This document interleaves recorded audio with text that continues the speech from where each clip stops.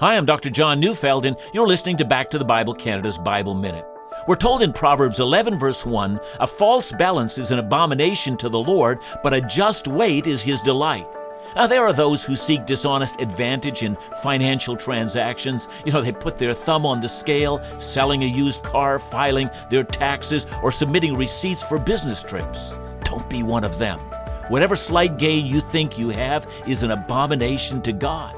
Trust is an essential quality to all of life's transactions. Taking advantage of someone, that's a serious offense. To cheat them denies their worth. How can we love our neighbor if we belittle their value for a few dollars? Wisdom always deals justly. Honesty and integrity, those matters are applauded by God. Listen to Back to the Bible Canada each weekday on this station, or find us online at backtothebible.ca.